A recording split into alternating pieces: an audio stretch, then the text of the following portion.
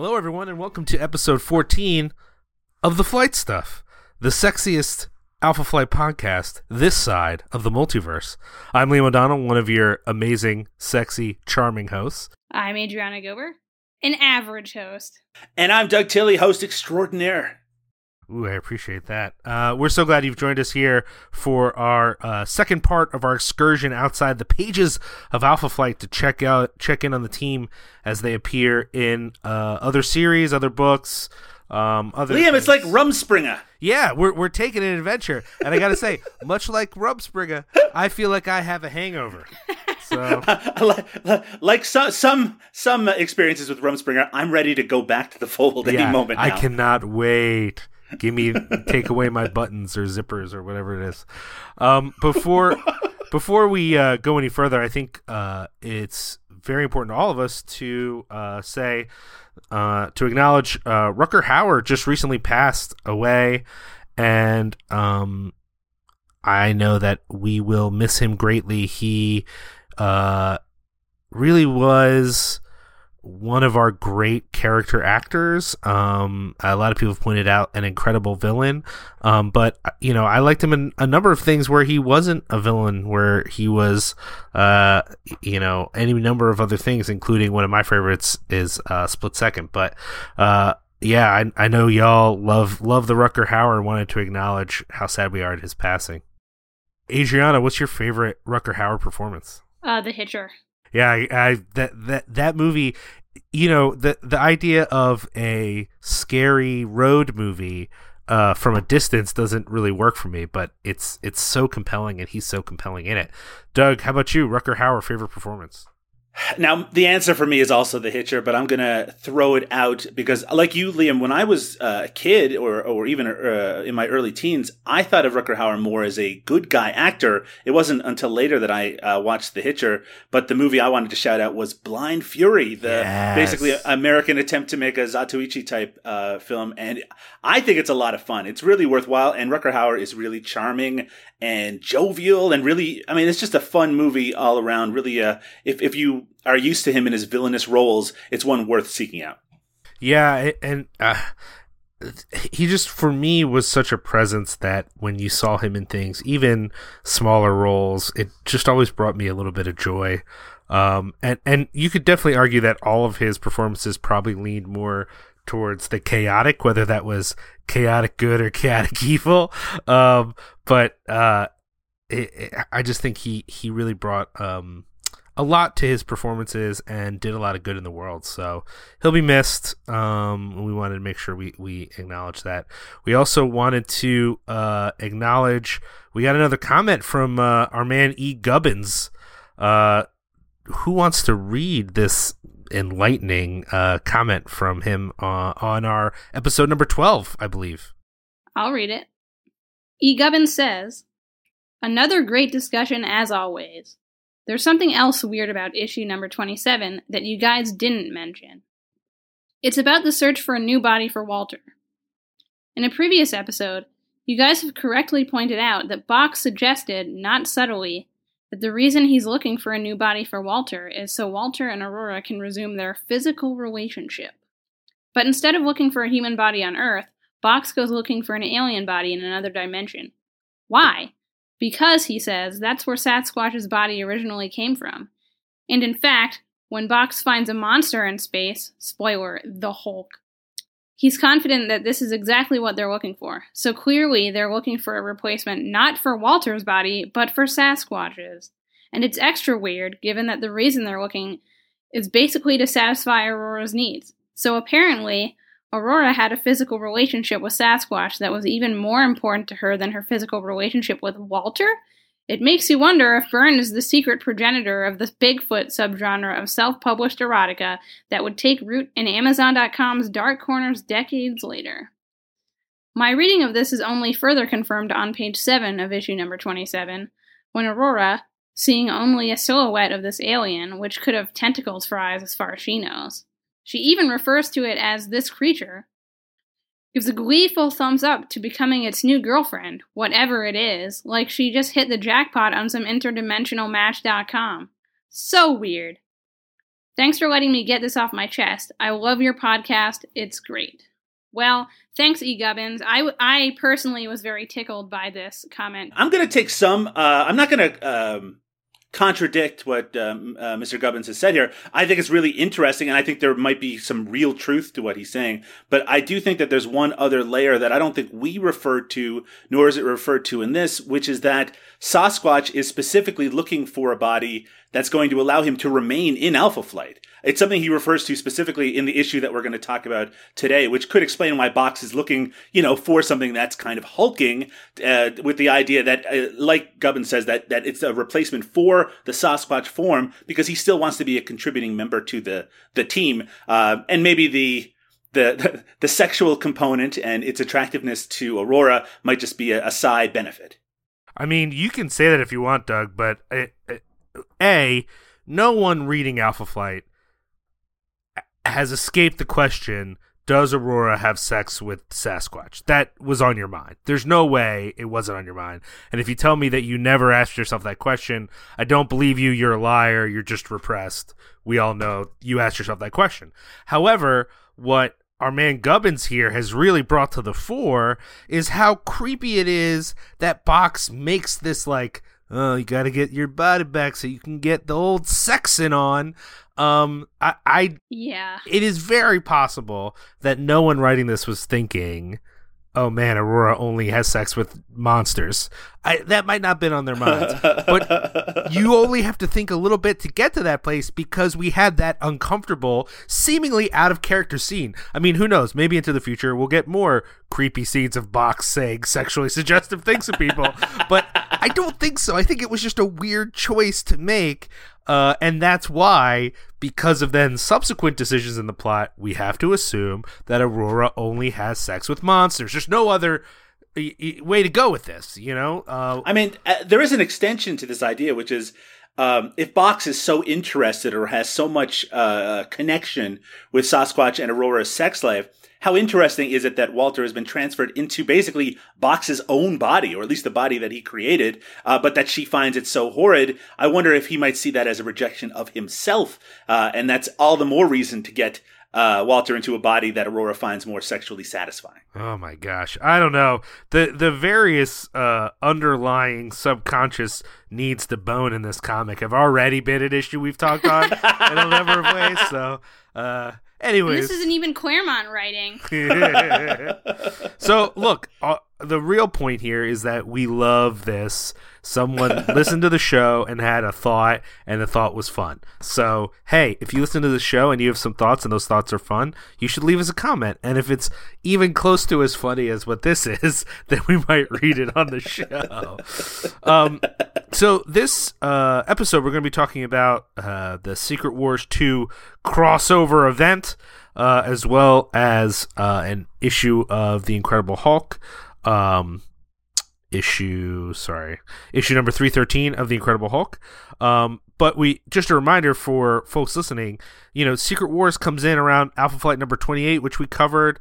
The remaining Omega Flight members who are on the run last issue are corralled by Madison Jeffries. Meanwhile, the Alpha Flight team deals with the return of Talisman, who'll be under freed in Secret Wars 2 number 4. So, Alpha Flight really just makes a quick cameo in this, but, it seemed like such a big crossover that I personally assumed would have impact on the Marvel Universe into the future. We'll have a comment about that later, that it seemed worth covering the whole series.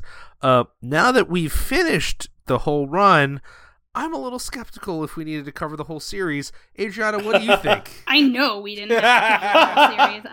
I'm not even skeptical. I mean, this is kind of a charged topic for me, I suppose, because I just do not like these big company-wide crossover events, and every so often there will be one, I find appealing for whatever reason, but when Wolfman and Perez did Crisis on Infinite Earths, it was a really well-constructed and compelling story, but beyond that, it instigated a paradigm shift within DC Comics with major and lasting implications. But, in the years since, more and more these crossover events have basically just become disruptive gimmicks to sell more comics, and you can paint them however you want, but when it comes down to it, that really seems to be their primary function. And so, you might be really enjoying the current storylines in whatever, 4 or 5 monthly comics you've been reading, but now, this major event comes in and throws a wrench into the works and interrupts those storylines. And so now you have to buy a bunch of extra comics just to stay up to speed with these characters. And I mean, I guess now with the internet, you can just read about what happened or download them illegally. But for the Wednesday warriors among us who really want to support the creators, but who may be financially challenged, it's a real bummer. And it's just all these extra hoops to jump through that just makes it difficult for me to get invested at all. And with Secret Wars 2, that's not really the case, because we're not reading it as it was being published. So it was a lot easier to access. But my problem with Secret Wars 2, I mean, I have several problems, but my major problem with Secret Wars 2 is that I don't think the central story with the Beyonder makes enough of an impact or is interesting enough to really justify having a 9-month-long event centered around it with, 33 tie-in issues? That's insane. And, at least, let me think of, a big... So, you guys remember House of M? Sure. Mm-hmm. Okay. So, House of M, it was super polarizing, but at least it was centered on core characters and had major ramifications for the entire Marvel universe. Like Secret Wars 2, and maybe I'm missing something, and I'm sure some of our listeners could email or tweet at me and tell me I'm wrong, if they want to contest this point. But at the end of this all, it just doesn't seem like it made that much of a difference, especially compared to Crisis on Infinite Earths, which was the contemporaneous DC event. It seemed like, what was even the point of all of this happening? That is a good question.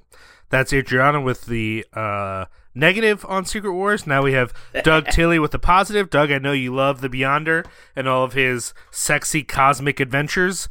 You'd like to see him explore more human desires in more explicit ways, as well as turn into a baby again and not a baby again. Mm-hmm. You're just a big fan. Yeah. So talk a little bit about what it is about Secret Wars 2 that gets your little Canadian heart pumping. I'm glad I'm able to take this position, Liam, because I hate to think that we were being so negative about such an engaging crossover with such a wonderful character as the Beyonder.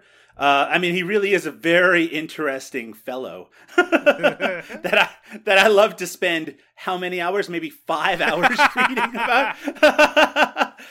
So this sucks. I mean, Secret Wars 2 is bad. I think everyone who knows about it already knows that. I wouldn't call myself a big fan of the first Secret Wars, but at least it's really simple conceptually, right? Which is just get all the good guys and all the bad guys and basically knock them together like you're playing with your action figures or something like that.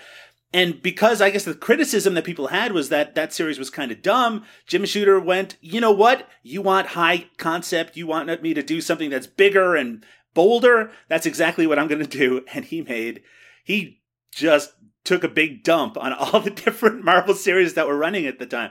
I mean, Adriana is 100% right. It's so unfair. And I mean, it does indeed continue to this day to just, if you have a writer who's mapped out a storyline for a character or a group of characters, to come at them halfway through or 3/4 of the way through, or in our case, John Byrne's last issue of Alpha Flight, and to say, you've got to work this into your book. And you might not even be able to work it into it in a big sense. Like, nothing important can happen, but we have to know that this occurred. I mean, talk about just upending the ship and destroying that process of telling a story. I mean, I would say that in Alpha Flight, it's not it's not upended that crucially. In fact, they do seem to try to ignore the Beyonder as soon as he leaves the issue that we talked about a couple of episodes ago. But I mean, this is sort of that ground zero for these sort of events that, for the most part, I don't much care for. I mean, there are exceptions. I do think that some of the recent Marvel ones that I have kind of tangentially been aware of and been reading, some of them have kind of birthed interesting sub-series based on some of the larger event that's going on. And I do find that sort of material interesting, but especially now with the fact that there are so many delays in a lot of this, and it means that stories get pushed around and the chronology doesn't make a lot of sense. I will say it's a little bit easier in 2019 because there are services like Marvel Unlimited and the new DC one where you can at least go back a year and start reading from there and be able to catch up on all the side stories and still be able to support the creators. But if I had to, in 1985, buy 33 other issues where the Beyonder shows up for like 5 panels just to say, hey, I'm the Beyonder, I can do anything, poof, your problem is solved, I would feel pretty cheated by that.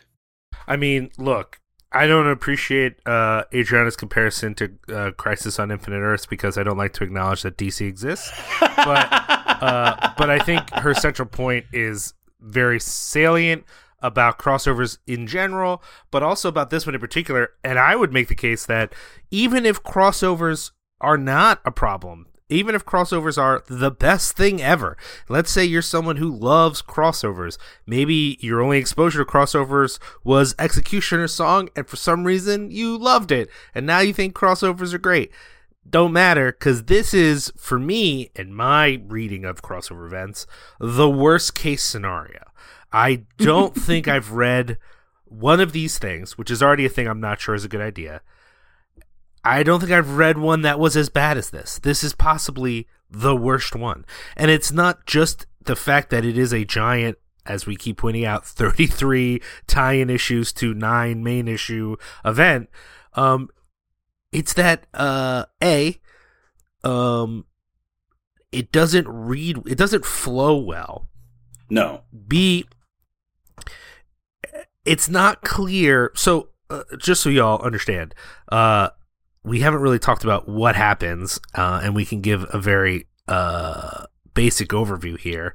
Liam, since it's all centered on the Beyonder, maybe just explain who that character is. So in the first Secret Wars, the Beyonder is sort of this sentient universe who becomes aware of the multiverse and creates a scenario where the heroes are fighting the villains so that or I guess there's no gender at the time, they can come to understand human desire.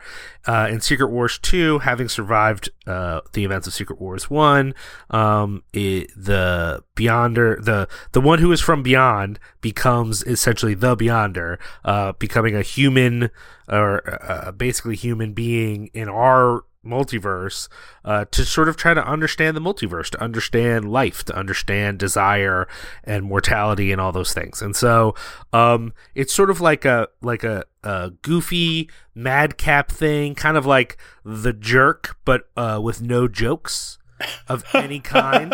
Or at least no funny ones. And he just walks around being like, I have all the power in the world, I don't understand anything. And there are plenty of scenarios where that could be amusing, and somehow they manage to like suck the life out of every scenario they put him in, whether that's his brief period as a crime lord, and then he becomes the master of all existence, and then he tries to seduce Dazzler for some reason, and then he tries to become a hero, and then he tries to give other people a reason to live, and then he just goes wild with it for a while, is depressed and tries to destroy everyone, and then apparently makes a machine to turn himself into a kid. I didn't really quite understand that part. That all started to get a little complicated towards the end there. But he goes on a bunch of madcap adventures, and there are 9 main issues is what we're talking about here. But all of these adventures spill out into all these other issues as well, such that the main 9 issues are almost entirely incoherent to each other. In fact, I had to double check multiple times that Doug had not screwed up what I was looking at here, because I was like, this doesn't make any sense. But of course, it's because there's multiple other issues in between where he's talking to Doctor Strange, and he's fighting Puma for some freaking reason. So, and I had read, he's killing the New Mutants entirely. Yeah, I had read a little bit. There's one issue of this that I was familiar with part of, and that was where he interacts with Boomer. I think that showed up in a compendium, one of these like X-Men big books, takes from Secret Wars, that section, and puts it in there. And Boom Boom is in it, and I have a little bit of affection for Boom Boom as a character. Sure, she's not great, but she's fine. But I don't know. I kind of like her from that era, and so that section I was like, oh, it's kind of fun. He's, they all want to fight him, they can't fight him because he's so tough. That seems cool, I guess. Whatever. But all that is to say, the story isn't really the focus here. The idea is that in each of these scenarios, the Beyonder is allowing the writer to engage these larger ideas about what is desire, what matters, what is control, what is the right. And I felt like, wow, this guy's clearly read some Nietzsche and Deleuze, and he's really working out some real deep metaphysics here, right, Adriana? Like, there's some real thick stuff here. You really found yourself engaging with some tough philosophical concepts, right? I'll say that I can certainly see that was what he was attempting to do. I mean, that concept of someone completely unfamiliar with Earth or our universe or whatever coming to the planet with no kind of background but very curious about us as humanity and then trying to experience it. I mean, that's something that has played out in all sorts of fiction and in films that we've seen again and again and again. And that can be, a really interesting perspective to take, but 100%. But I mean, and the fact that each one of these issues, even though you're right, Liam, they don't read together as a coherent whole, that some of the issues I actually liked a lot of them. Like I thought were interesting. Like when he decides to kind of take on the excess of the 80s and he's just blending things in the back of a limo and stuff like that. I found that sort of material kind of funny. And interesting, even if the commentary that it's trying to make doesn't really hold together very well. I like the whole section where he's being kind of mentored by like the criminal boss and what he gets from that and how he enters into that world. Again, none of it plays out in a really satisfactory way because even when he makes himself god of the entire world and everyone bends their knee to him, there doesn't seem to be any lasting impact to any of that. So it's just this kind of centralized thing that even though it touches all of these other comics in the run of Secret Wars number 2, 6 months later, no one ever refers to it. The Beyonder is a character that's kind of seen as an embarrassment. I mean, his Jerry curls and his stupid costume. I mean, he really is an embarrassing, even at the time was kind of an embarrassing character. It's kind of a sad, miniseries because it feels like it's trying to do something big and all you can think of when you're reading it is how much it's failing. Yeah, again, I think you're right to point out, Doug, that this is a tradition in certain kinds of literature of this, he's here to grog what's going on, he's here to, exactly. Whatever, to connect with us, blah, blah, blah. The problem is the comic is, it's revolving, in my mind, around three things that are sort of keeping it from getting to anything interesting. One is, it's trying to be funny a lot of times and not succeeding for me. I don't think the goofiness that is injected in helps the subject matter, especially when almost every philosophical issue that the Beyonder sort of getting to know and his desire and his idea of understanding desire and mortality and all these things, it just always has to result in a big battle anyway, which like we've already established that he's invincible, so why do we have to keep creating scenarios where he's got to fight people or people try to fight him? It just seems ridiculous to a certain extent. And then also I think that Shooter has an agenda, and I think it's that's the Jim writer Shooter, of the whole the series, writer of the whole series. Just so just to cover our thing here, Jim Shooter wrote most of it. A lot of the art is by, or it looks like all the art is by Alan Milgram. Is that right? Yeah, he had different inkers, but he did the art on the whole series. And the only thing that changes is the covers. There's a few different covers, I guess, or just that first one has a different cover. Yeah, just the first one has John Byrne and Terry. Yeah, so it's mostly Alan Milgram, and I think Alan Milgram's a really talented artist, but he's no George Perez. So the perspective here. So I've been trying to put my finger on it, and it's hard because the whole thing is sort of ideologically a mess. So it's hard to like figure out like where he's trying to go. But it's telling that at a certain point the Beyonder's trying to connect with desire, right? He wants to find people, not even people, I say people, beings on Earth that have very extraordinary desires, and those desires set them apart, and they have unique power and ability, and they're just interesting humans, or beings. So, he finds this ancient elf who wants to destroy Thor. He finds, the Thing, and the Thing's complicated, and Captain America, who has his deep desire, and of course, understandably, Ronald Reagan and his deep desires for the tax code. I don't think that's. I don't actually think that's meant to be funny. I think that's actually meant to be a real moment. And that there's an issue that is entirely him becoming the Beyonder, becoming a guru, and all these people basically worshiping him as this kind of self-help type person. And that issue, you could take that out of the entire series and you would lose nothing. There's almost no forward movement of the story as a whole. It's just, again, Jim Shooter was he really did want to say something with this series. What he said is just kind of not that engaging or interesting. But Liam, I think we should talk about how this series intersects with Alpha Flight number 28 and how that works in the context of Secret Wars 2 number 4. True. So, this is the one where he's trying to seduce Dazzler, correct? Yes, that's right, because... And so he's decided he needs to earn something. He can't just make things. He can't just create whatever. He wants to earn something to give her. That's what makes it a better gift. And so he knows, this is for those of you who've been listening to the show, Talisman gets trapped in Shaman's medicine pouch. So the Beyonder shows up, saves her from the pouch, and in exchange, he's going to take what he wants from the bag. The entire scene is... It feels designed to minimize the importance and meaning of Alpha Flight. They're just in the way. He's like, I get it. You guys are upset. You just been betrayed. You don't want to listen to me. Yeah. I guess I'll just, push you guys around, get the bag, whatever. I like how they get really angry at him and they're going to attack him. And he's like, no, I understand why you would do that. It makes total sense. Anyway, I'm out of here. Yeah. Well, then they go, we have to talk. And he goes, only very quickly. Okay, bye. And then they never ask a question or anything. He just leaves. See, that actually I did find kind of funny. But the reason for him being in the issue is so dumb and so ridiculous, and that it's forgotten so quickly once he returns back. I almost found it more amusing because of it. Oh, if only because it made me feel like I was wasting even more of my time for reading this.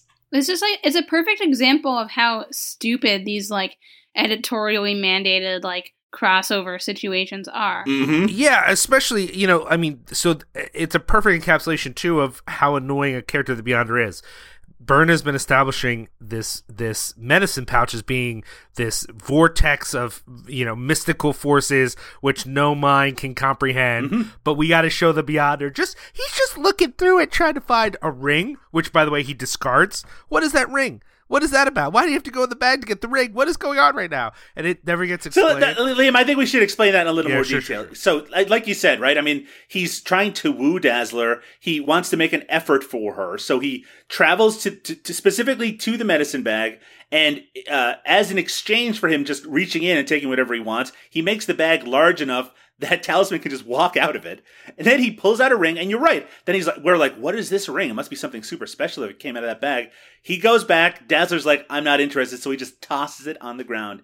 And I guess it's supposed to sort of represent the fact that even something that's really meaningful and substantial to some of the superheroes we encounter, to him, it's not worth anything. But in the context of reading it, especially for us, because we're so engaged and interested in Alpha Flight, it looks like the biggest slap in the face. Well, I just imagine too,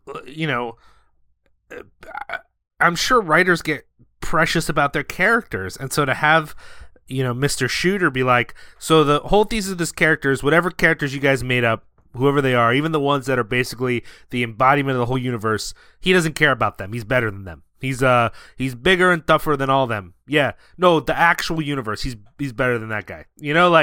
It seems, it honestly is not a great, I get it allows him to explore these other ideas, but I just feel like I would just want that to happen away from my comic.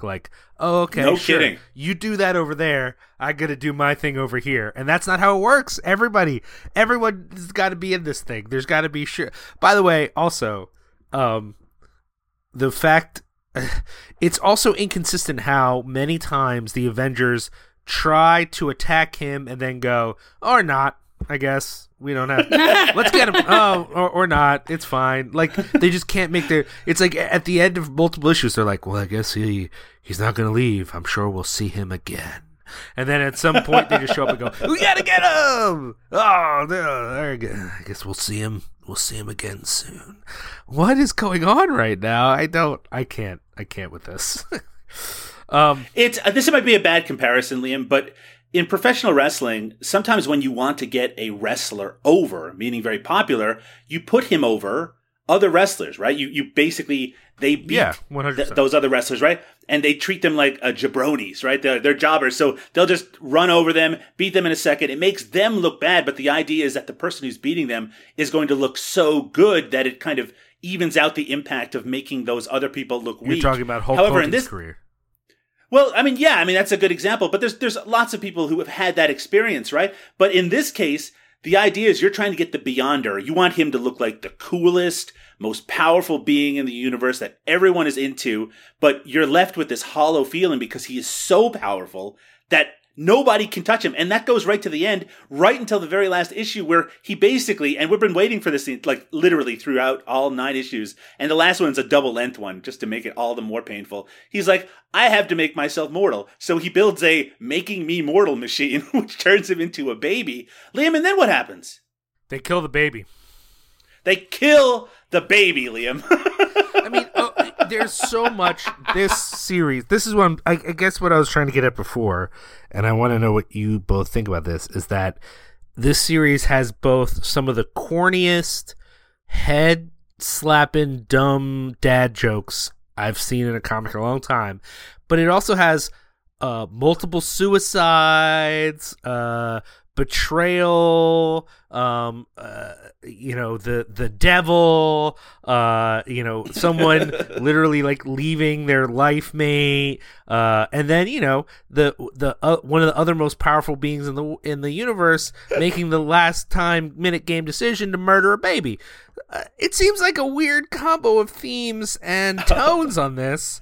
Oh, it's all over the place, Liam. I just got reminded of the fact. So my favorite character in Secret Wars 2, and one of my favorite characters generally, is Molecule Man. And he's actually, I think, he comes off pretty well in this series. Yeah. They really put over how powerful he is generally. But there's a part in this where his girlfriend, to save his life, she basically calls him worthless and breaks up with him and says that she never was interested in him. The idea is to devastate him so completely and leave him so sad and defeated that the Beyonder sees him as too pathetic to kill. And it totally works. Yeah. Oh, and she comes off like, that was a good plan. That was a real good plan. she's worked like a charm. That was real good that she did that.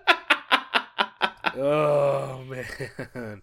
Doug, you've already mentioned one. Is there another thing you want to lift up as one thing about this series that you thought was pretty good, was actually kind of fun, that you appreciated? You've been a little more positive, but is there one you specifically want to say, like, this was really good?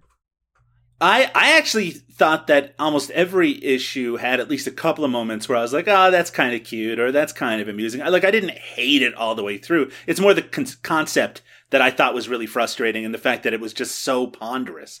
But if I had to pick out a moment, it would be when the Beyonder learns how to take a dump in Spider-Man's apartment. Was it a dump? I was trying to figure out. I was trying to discern if it was a number 1 or number 2 situation. I mean, a number 2 is always funnier, so it has to be number 2. Fair. But I mean, it's like that sort of thing where, a creature that doesn't know anything about humanity suddenly has to experience the difficulties of being human, like getting hungry and tired and that sort of thing. Look, I'm a sucker for that sort of thing. I'm a sucker for that Star Trek episode where Q becomes human. It's just one of those things I enjoy. That said, I'm glad they didn't stick with that for the full 9 issues, though maybe in some ways that would have been more interesting than what we got.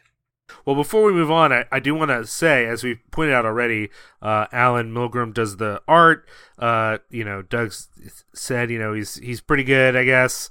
Was there any art moments that stood out to y'all where you're like, oh, okay, yeah, I see it. This is cool, or things that you felt like were particularly interesting that happened art wise? I'll go to you first, Doug. it's difficult when you have a comic where you have so many superheroes and there are these mass battle scenes where you see all of these characters on panel at once. And if you're used to, and again, I don't want to keep going back to Crisis at Infinite Earths, but it is a contemporary of this series. When you're used to the quality in that series, here it just doesn't cut it. When there's a lot of characters within Secret Wars 2, you see that there's a lack of detail on a lot of them. I mean, you can pick out who's who, but that they don't seem iconic in the way that in a big series like this, one that is supposed to be kind of all-encompassing, you would hope that everyone looks as good as they can possibly look. But here, I mean, it's difficult, right? I mean, to Milgram's credit, he got this out monthly. He got it, these are 9 issues out in 9 months. But in order to do that with this level of detail and with a double-sized last issue, you got to cut some corners, and you can kind of get the impression as you're reading it that corners have been cut here. I mean, it's still a very attractive series. It's still, the action makes sense as you go through it, but there's very little to blow you away, even in comparison to Secret Wars 1. Well, after the near torture it was to discuss Secret Wars 2, let's go ahead and jump on into Incredible Hulk number 313 from November 1985, cover by Mike. Now, okay, Doug, Adriana, you're true comic people, while everyone on the show knows I'm a poser. How do we say the creator of Hellboy's last name? Mignola. So this cover is by Mike Mignola, and the issue was penciled by Mike Mignola, and it was written by Bill Mantlo, a gentleman whose work we will become familiar with in future episodes since he's taken over at Alpha Flight. Yeah! Actually, Liam, this entire creative team are the creative team taking over Alpha Flight, so it makes a lot of sense for us to be diving into this now. Oh, I didn't realize. Okay. I didn't realize that was Mignola on more than a few issues. I thought it was just a couple, but cool. That's good to know. So Doug, what happens in this issue of Incredible Hulk, and why are we covering it on the Flight Stuff? Well, we already know a little bit of what happens since it does cross over with an issue that we already read. And of course, this is from November 1985. It is, fortuitous that we're covering this right now. It's all going to lead up to the next issue of Alpha Flight on the next episode of this show. But this story is called Hook, Line, and Sinker. So there's a lot to unpack here. So the Hulk, the Incredible Hulk, he's been banished to a sort of cosmic purgatory called the Crossroads in the hopes that he's going to find peace in one of the worlds that the Crossroads leads to. Bruce Banner, he's reunited in the Hulk, but he's obsessed with killing himself. There's a beam of energy that hurtles out of nowhere. It embeds in the Hulk's back, and he's not happy about that at all. He's sort of being tethered, and he's very annoyed by it. So he's trying to detach this energy harpoon, and the Hulk goes from portal to portal, exploring other worlds, but the tether remains, even when people within those portals themselves try to detach it. It leads to Hulk demanding those responsible show themselves. Suddenly, Bruce Banner's spirit is shoved out of the Hulk. I was very amused at how much belief in the human soul exists in these comics. Bruce Banner is shoved out of the Hulk and is replaced by Banner's university buddy, Walter Langowski, who we should be very familiar with. Langowski tells Spirit Banner everything he's experienced lately, finding out his Sasquatch form was a great beast, being dead, being put in a giant robot body, all that stuff. Not realizing Banner wants to die, Walter refuses to take the Hulk body from him because he thinks of him as being so noble, and he ends up leaving the creature, and Banner gets sucked back in. The issue itself ends with Hulk being pulled from the Crossroads into the Alpha Flight headquarters, and with that, we know he's not very happy. The story will continue with Alpha Flight number 29. Thanks, Doug. This is interesting to cover considering the transition it makes into where we're going to be at in Alpha Flight. But I want to start with the cover of this issue. Adriana, what do you think of this cover by renowned artist Mike Mignola? It's a very Mignola-esque cover. Just a lot of sort of grotesque monster-like beings in a battle scene. And I mean, I'm not super familiar with The Incredible Hulk. So I can't really say how this cover stacks up to previous covers, but I don't know. If I saw it on the shelf, I'd be into it. I hear that. Doug, what do you think about this cover? I really like it. It's not really representative of what's inside. I mean, something like this kind of happens within there. I mean, it does show the tether in the Hulk's back, and it shows him in sort of a weird world being attacked by little muscular creatures. And so, in an issue that is this strange, it would be hard to have a single image that would be fully representative of what's going on. But it is interesting that there's no even hint at an Alpha Flight connection that's happening here. It's a very, very separate from the plot itself. But with that said, I love the action in it. I love the presentation of the Hulk with him gripping into the ground to keep from being pulled away. There's a real sense of movement in all sorts of different directions happening here, both push and pull. And I really like that. It really makes great use of the space. And I'm a huge Mike Mignola fan, so while obviously Byrne's style is quite separate from certainly Mike Mignola's later style, but even from his style at this period, I'm really looking forward to getting with Alpha Flight into an artist with a different take on some of these characters. I can definitely agree with that. I gotta say, I'm mostly familiar with Mignola's style on Hellboy, and yeah, me too. His later work and his early work to me are in a lot of ways very different. Sure. A lot of things in Hellboy feel interestingly angular. And a lot of this issue, and probably Alpha Flight 2, though I don't honestly remember noticing it before, but maybe when I first read these issues, I wasn't familiar with his work, so I didn't notice it then. But it's certainly in this thing, there's a lot more curvature, there's a lot more roundness, and one of the things I've always noticed about Hellboy is how little round things there are. Like, Sure. Unless something is very much a round thing, like a ball, human bodies tend to have more angles than curves, if that makes sense. And so it's kind of interesting to see this art and think that it both reminds me of him but also doesn't at the same time. But again, I haven't read a lot of things he drew other than Hellboy, if that makes sense. Sure. I only know a few things, so I bet his art has really gone through a transition or a evolution that I'm unfamiliar with.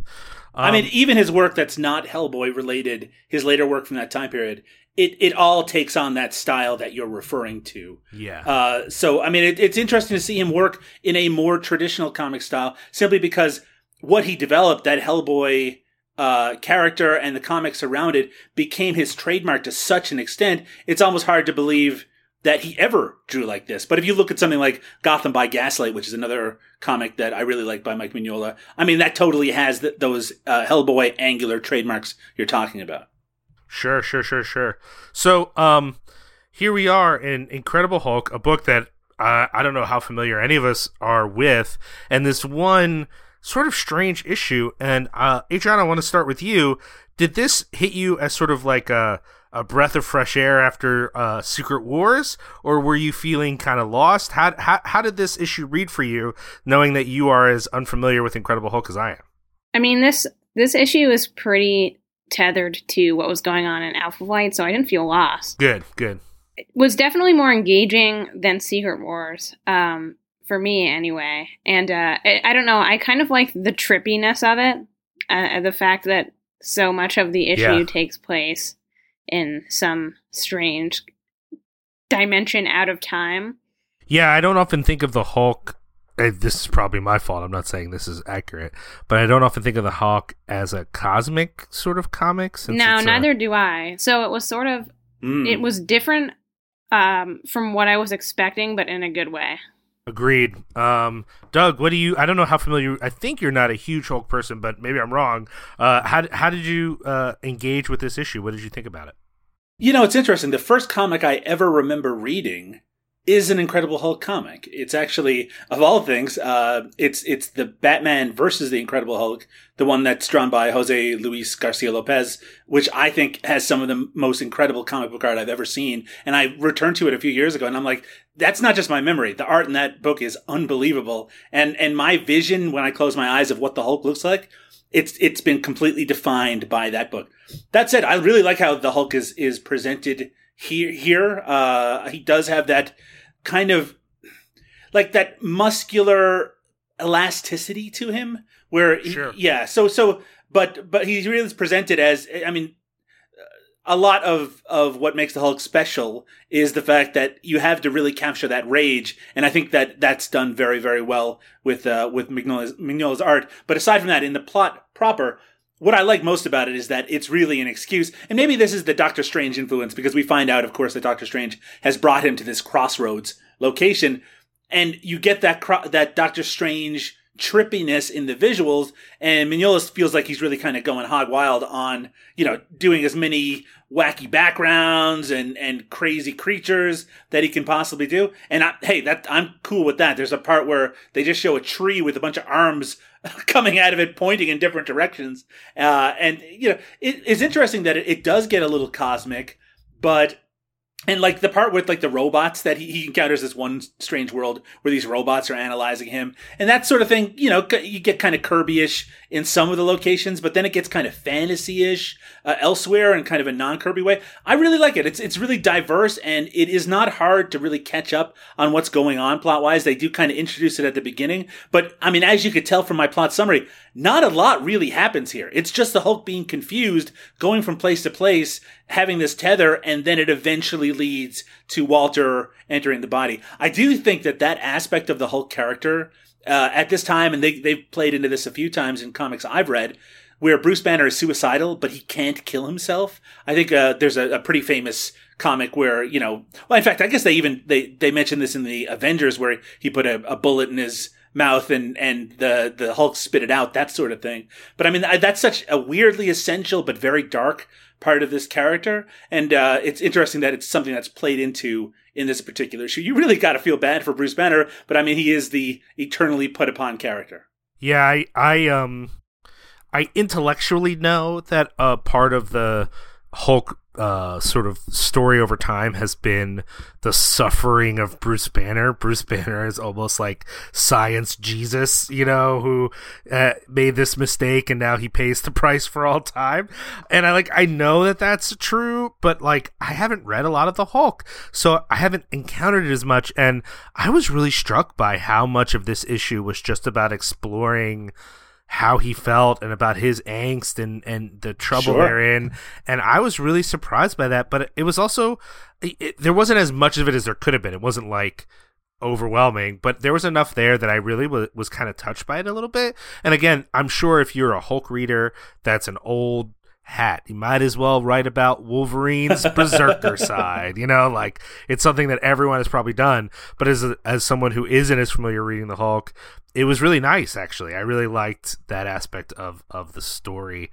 And I, and just in general, I agree with y'all that it was cool because it connects to what we're about to read with Alpha Flight anyway, but it was fun also just to have sort of this weird, I like the idea, and I wish I knew if they did more of this, of the Hulk as a cosmic character, because on one hand, he's got no magic or beams to shoot or whatever. He's just big dude.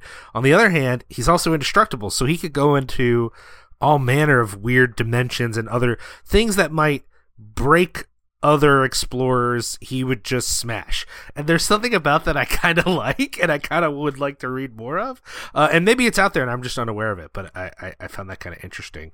I could be wrong, but I think that current Immortal Hulk run by Al Ewing sort of deals in that realm a bit, but I actually haven't read it. I've just read about it and seen screenshots of panels and such. So I could be completely wrong, but that's just the impression that I've gotten. And also Sasquatch and Puck are in that book as well. Hey. Oh, I gotta check it out then. Liam, the run of Incredible Hulk I always think about, and I've only read a bit of it, is Peter David's run, which doesn't come till later in the 1980s. But my understanding is that this storyline that we're in right now with the Hulk is where it's first revealed that Bruce Banner had some abuse in his history, and the multiple personalities that Peter David explores with the Grey Hulk and things like that. It's actually the seeds for that are being planted in the previous issue to this one, and that would basically strongly influence that Peter David piece afterwards. I mean, I that's a character in the Incredible Hulk that has had a lot of really cool, interesting runs, and it really is one that I should explore in more detail. I mean, here's the thing. I understand why I don't know about y'all, but I understand why I haven't. It's one of the longest running comic books in the house. It's hard to know where to jump in, you know, and where do you start? Like for me, with, you know, the book that I spent a lot of my time when I was still reading superhero comics primarily was the X-Men. Well, I kind of, it was hard, but it wasn't that hard to decide this is where I want to start and I'm going to go from here. You know what I mean? It feels difficult to know how to do that with a book as large and with such a history as the Hulk, especially now where I've missed a good decade of Marvel storytelling anyway. So I don't know. It would be interesting. Maybe it's worth jumping into. Any other things you guys want to point out plot wise before we talk about the art when it comes to this issue of The Incredible Hulk? I do want to say that even though this does kind of play into the art a little bit, the final page where we finally see the Hulk from basically the other perspective from the last issue of Alpha Flight that we covered, with the Hulk entering into the Alpha Flight headquarters, and you get to see all those characters on the screen. I had a weird tinge of, I don't know what the emotion would be, not nostalgia, but certainly kind of a weird happiness of kind of seeing the team together again. I know we haven't been away from them for too long, but also maybe seeing them in a slightly different form, again, drawn by somebody else, and seeing this hugely important part of the Marvel Universe. I mean, really a defining element in the Incredible Hulk. It's heading into the world of Alpha Flight, and it kind of just made it seem a little more substantial. Maybe that's a funny way of putting it, but it made me really excited to see where that's actually going to go, and to see what this new writer and this new artist is going to bring to Alpha Flight. No, I think that's totally fair, and I found this issue interesting in that we already sort of saw this happen from a different perspective. So seeing it all from the Hulk's perspective, right down to that moment that you just described where he kind of steps through the threshold and sees all of Alpha Flight there. I'm a sucker for like stories where we see the same thing happen but from different perspectives. No, I think that makes a lot of sense, that seeing it from that other way. I think for me, it also reading that Alpha Flight issue where the Hulk shows up for the first time when I first read it, it felt so random that I almost felt like maybe this isn't happening in the Hulk. Does that make sense? Like, it was so unexpected and so not what I was thinking that I remember reading it as I think I read it in my late teens, early 20s, because I finally found it, and I thought, I wonder if this even happened in the Hulk. Like, I wonder if they just pulled the Hulk in, but like it has nothing to do with what's going on in the Hulk. You know what I mean? Like, it felt that out of nowhere. So reading this issue, suddenly it had context, and honestly, it made me appreciate that story point so much more. It wasn't like a random like MacGuffin or a random, you know, Deus Ex whatever. It's like, no, this is connected to what's happening in the Hulk, one of the more important books in the Marvel Universe, and like it suddenly felt more fluid, if that makes sense. And I really appreciate that. I really enjoyed that aspect of it, being like, oh, okay, now I kind of understand what I'm about to know more about it. You know, I don't know. So yeah, that. I mean, just speaking to that, I mean, there is kind of a nice. This doesn't happen that often where a creative team swaps with another creative team, which is kind of what's happening here, right? My understanding is John Byrne is going to continue off with the Incredible Hulk. So, you know, you mentioned, Liam, about the idea of like where to start with the Incredible Hulk. It seems like this is a very good transitionary period, both to join Alpha Flight or the Incredible Hulk, since they're, you know, this issue number 313 is sort of, even though it's kind of spinning its wheels and then leading into something else, it's basically inviting you to be like, hey, you like this? Join us over in Alpha Flight. You like Alpha Flight? Join us over at the Incredible Hulk, which is, you know, a nice kind of a thing that doesn't, you know, it feels a lot more natural than the way that the Beyonder was just kind of trampling all over the stories. I didn't have that information before, so now it kind of also makes sense, like that we're trading the teams the same way that the creative teams the same way that the comics are invading each other.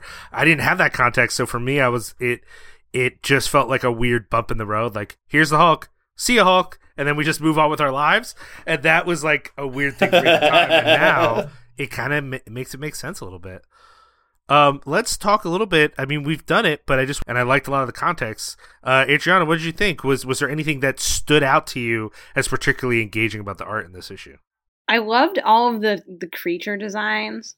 He does a good job of making each place the Hulk visits seem like its own unique space. It creates a certain amount of variety without it. It doesn't feel like utterly random, you know? He's not showing up in a space that's like, just feels like a joke or a caricature. It's like each of them is its own thing, but there's like a fun variety to it. I really appreciated that about it. Doug, was there anything that stood out to you other than what you've mentioned that you want to highlight?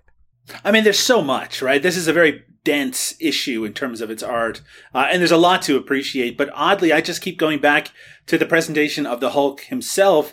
He's such a visually striking character, you know, and not just because of his body, but even like the color scheme, how you know, one of the real triumphs of him as a character is that it doesn't matter what sort of background you put him in. He's always the center of attention. You're always looking directly at him. And I love that, like, how consistent the model is that they have here. There is a really distinct part where he just screams, "Hulk wants to know!" And there's like this big close-up, very monstrous close-up. Good teeth on the Incredible Hulk, by the way. Yeah. But I really like it. I think that Mignola really, I guess monsters are kind of his thing when you think about it. It'd be interesting to see him, and I'm sure he has in some capacity, in some context, him use his more modern style on a Hulk type comic and seeing how he would present it. But, you know, working in a more traditional comic book style, and even Burnsian in some ways. I mean, he really nails it. I love I love how the Hulk looks in his art style. There's a lot of moments, we've talked about how Byrne represents action, right? There's a lot of moments as the Hulk is being pulled through these various worlds and things where, not that the Hulk isn't doing action, but it's almost like a brief pause before he gets pulled again, or he's reaching for the tether, or there's this scene right after the robots where he's in what looks like a medieval world with elves, and he's just like yelling. There's all these representations of each scenario. It's not just the design of the scenario, which I do really love, as Adriana pointed out, but also like just how the Hulk is reacting in each scene. There's just something about it that feels so good. And it never feels repetitive either. Right. When he is in the river and he's reaching towards his back, trying to get it off of him, and then the next shot. Or the next panel, he's being enveloped by tentacles and he's trying to pull the tentacles off of him. And then the next one, he's hitting the tether. It's basically a laser beam and he's hitting it with a rock. And that detail alone on just that page, I was like, God, Mignola's brilliant. He's a brilliant artist, and I really appreciated what he was doing here. I think young me wouldn't have understood his style. Like on the second page, there's this awesome sort of design of it actually reminds me of something you might see in Sandman, where Banner is at the bottom there, whatever. And I will tell you straight up, when I actually first encountered Sandman as a kid, and I hated it. And it was only after college I went back and read Sandman and loved it and loved the art as well as the writing. I think when I was young, I would not have liked this art. It is at times more emotional and interpretive than representative, you know, if that makes sense. Yeah. And it has less clean lines than other art did at the time. And I think while I really appreciate that now, when I was young, for some reason that bothered me. And looking at it now, like the way that the Hulk's midsection looks like there's too many muscles on top of each other. Like it looks like he has some sort of like cancer as opposed to he's built. I love it. It's so good. I love it now. But as a kid, I would have been like, it looks wrong. It's wrong. As if the point, there was some part of me, even I was reading ridiculous people like Liefeld, who couldn't draw a foot to save his life.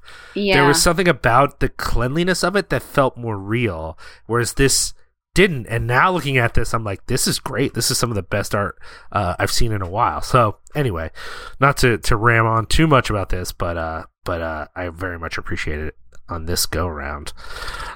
Liam, one other thing about the plot proper, just a quick addendum. Walter sucks. He still sucks. sucks. Look at him being such an idiot. Banner is... I mean, he's ruining Bruce Banner's life. Bruce just wants him to take the Hulk's body, live his life, have a great time, and he's like, "Oh, dude, no, so sorry, I'm out of here." It's like, have a conversation, Walter. Literally all you have is time. He literally doesn't listen to what Bruce Banner is saying to him. He just is like, "I respect you so much, Bruce. I have to leave." And Bruce is like, "That's not what I said. Oh, God." Yeah. Poor Bruce is like pouring his heart out, and Walter just does not care. I really hope Walter just is, at this point, lost in the void, tortured by forces outside of his control. He's just the worst.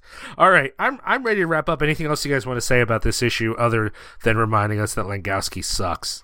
I mean, only that it just makes me excited to return back to what this podcast is all about, the wonderful series about the Canadian superheroes, Alpha Flight. Alpha Flight. We'll see how long that lasts. Alpha Flight. Yeah, that's true. We'll see. We're really gonna test Doug on some of these issues. On our next episode, we'll be covering Alpha Flight numbers 29 and 30. So read ahead, be prepared, so you can listen to us right away, and you can agree or disagree or tweet mean things at us. Whatever it is, we're ready. Speaking of which, if Adriana, if people want to tweet at us about how great we are or how much Doug sucks, where would they find us on Twitter? They can find us at Flight Stuff Pod. I love that. That's great. And what if they want to shoot us an email? They can drop us a line at flightstuffpodcast@gmail.com. As always, you can also find all of our episodes as well as a bunch of other podcasts at cinepunks.com. Go ahead and check it out. If you're interested in us personally, you can follow Doug on Twitter if you want. Doug, what's your Twitter thing, I guess? Thanks, Liam. It's at Doug_Tilley. That's TILLEY. And Liam, you can follow you on Twitter at Liam Rules. That's RULZ. That sounds like a bad idea, but Adriana, what sounds like a good idea is following you on Twitter. What's your Twitter handle again? At EADXBB. I love that. I love it. All right. Well, thanks for listening. Thank you for giving us a little bit of your time. Check out all the other shows on Cinepunks, and go ahead and throw Cinepunks a follow. They're on all the social medias. Boo. As Cinepunks, just CINEPUNX, and don't listen to anything Doug says. He's Canadian. He doesn't count. I'm kidding. I love Canadians. I just don't love Doug Tilley. I'm just kidding. Okay. Thanks again for listening. Flight Stuff. Ow.